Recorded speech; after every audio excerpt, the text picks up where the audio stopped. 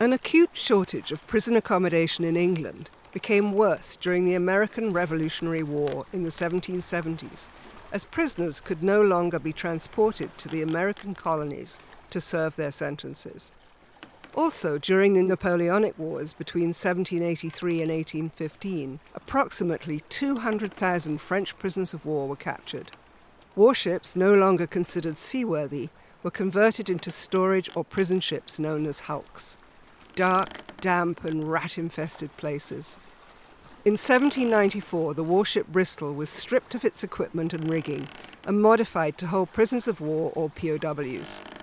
As Bristol's final service to the British Admiralty, the ship was moored at Gillingham Reach near the Chatham Dockyard on the River Medway until it was finally broken up in 1810 at Sheerness Dockyard.